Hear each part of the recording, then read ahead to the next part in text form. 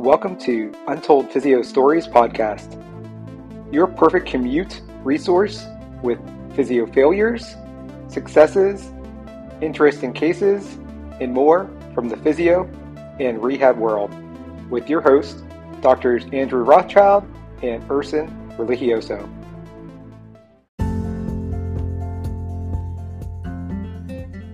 The future of medical documentation is here, and it's revolutionizing the way we record patient visits. Introducing Comprehend PT, the groundbreaking HIPAA-compliant AI scribe designed specifically for physical therapists. Imagine a world where the dialogue between PTs and patients is interpreted by AI into precise, real-time medical notes without lifting a pen or tapping a keyboard. Comprehend PT does just that, allowing healthcare professionals to stay engaged with patients rather than buried in documentation. Boost your efficiency, reduce claim denials, and liberate yourself from the burdens of manual note-taking with Comprehend PT. Join the revolution now at comprehendpt.com. Untold Physio Stories listeners get 50% off their first month with code MMT50, and there's a free trial available. Sign up now. I use it every day in the clinic for virtual and live visits.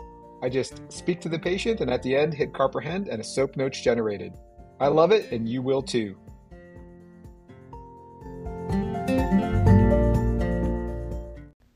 Welcome back to Untold Physio Stories. I'm one of your hosts, Dr. E, with Modern Manual Therapy, Edge Mobility System, and my all-new online private network, The Eclectic Approach. Check that out, modmt.com/members. So I had a case recently, a very high-level runner, teenager, female, about 16, 17 years old, apparently one of the best in the area.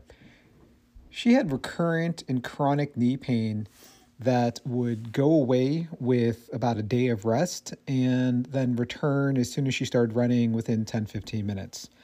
So it seemed like a very simple thing to me since she was fit, motivated, very athletic, pretty strong. She had all the typical things that I kind of expected to find, including a loss of hip flexion and internal rotation on the involved side. The involved side also had significant loss of ankle dorsiflexion and lateral tibial glide. So after giving her resets for both of those and giving it a week, I said, we will return for the next week to start looking at your balance and your strengthening.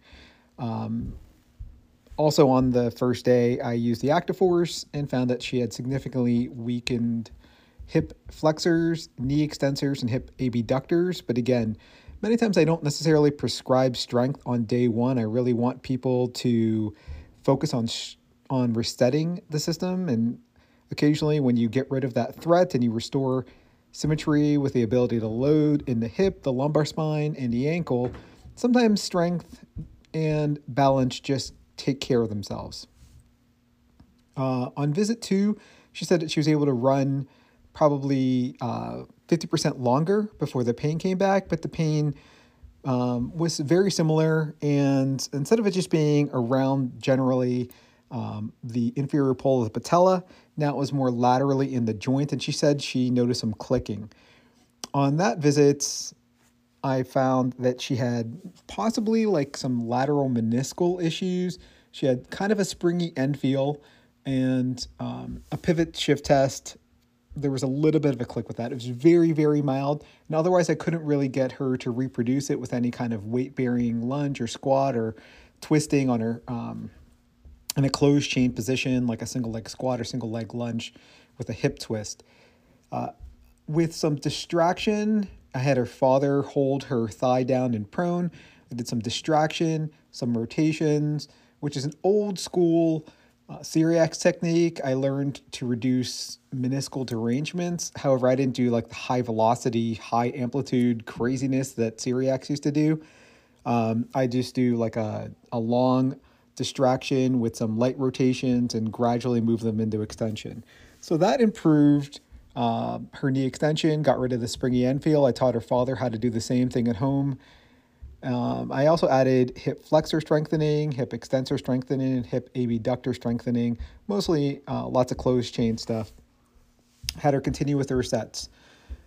At this point, she was able to run maybe 3 or 4 miles with without pain. But then every time the pain came back, it came back just as sharp, about 7, 8 out of 10. It was very limiting. I suggested that she try some rest. She try increasing her sleep time and maybe some tart cherry and other anti-inflammatory stuff like ginger and smoothies, just to kind of see if we can cut down any inflammation. Uh, and it went like that for maybe one more visit. And granted, there's 2 or 3 weeks in between visits. One more visit, she said there's not really any significant change, and the pain was kind of increased. And she didn't really gain any distance, still running about only 3 or 4 miles without this severe knee pain. So I suggest they said, do you think she should get some scans? And at this point, especially for such a young athlete who's otherwise fit with no comorbidities, I just said, yes, maybe you should go see a scan. You should go get a scan, go see an ortho, see what they say, but just don't take IT band friction syndrome or runner's knee as a kind of generic diagnosis. And I really want them to try to rule out potentially some female athlete triad, because I was worried about that. She, as a runner, is a little on the thinner side, and I definitely would want her to be a bit more developed. And I did ask her father privately over an email, has she missed any cycles, or how's her eating and things like that. So I don't hear from them for about 3 or 4 weeks, and then they scheduled a follow-up out of the blue saying that she was mostly pain-free. So I said, what happened? What do you think did it? Was it a combination of the strengthening, of the resets? And, the girl just smiled and said, honestly, what it was I took 4 days off straight with rest. I said, oh, have you never taken 4 days off before? She said, no, I would rest one day and then it would feel better. So I would just go run again, and I would just irritate it. So because she was just, I guess, so fed up, she decided to take off for 4 days straight, and then now she's able to run. And according, her coach basically monitors it, and they've added a lot of the strength training, like deadlifts and unilateral farmer's carries that I suggested. But her coach also does not make her run as much, and they definitely are training that recovery. So I'm going to pass this off now to Andrew. We're going to do a little asynchronous podcast and see what he has to say, or what his thoughts are on the case. Hey everyone, Dr. Andrew Rothschild here with following up with Urson's case on his adolescent runner. And I thought it was a really interesting case. I think one thing that to highlight, though, is the power of some of those resets. If you think back to the beginning of the case where the athlete was only really able to run maybe just a few minutes before being limited by knee pain, and literally after a couple sessions was really back up to 3 to 4 miles before being limited by knee pain. That's really a significant change in such a short amount of time.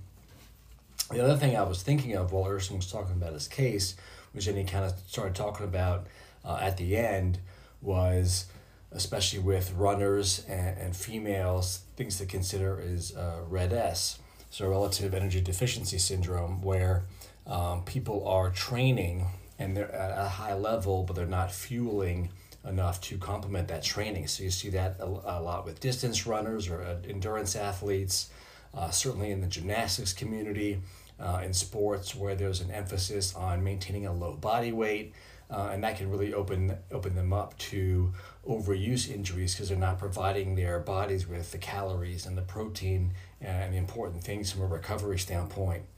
And the other thing that's really interesting, and I think is a lot of times is underemphasized and also underestimated, as well as I think on like social media. If you're a PT listening and you're following people on Twitter and Instagram, there's the whole mantra sometimes of just loading it and doing these in that kind of mindset, when a lot of times rest is really appropriate, and especially for, again, endurance athletes, people who do a lot of training. I'm going to bring in gymnasts again because they do a lot of many hours a day, multiple days in a row.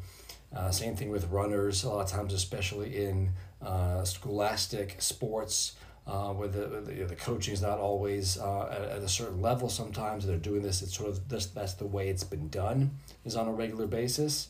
And so, the power of rest sometimes in recovery. So sometimes really questioning people about how much rest have you really taken, and like this patient said, rested one day, felt better, then went right back to it.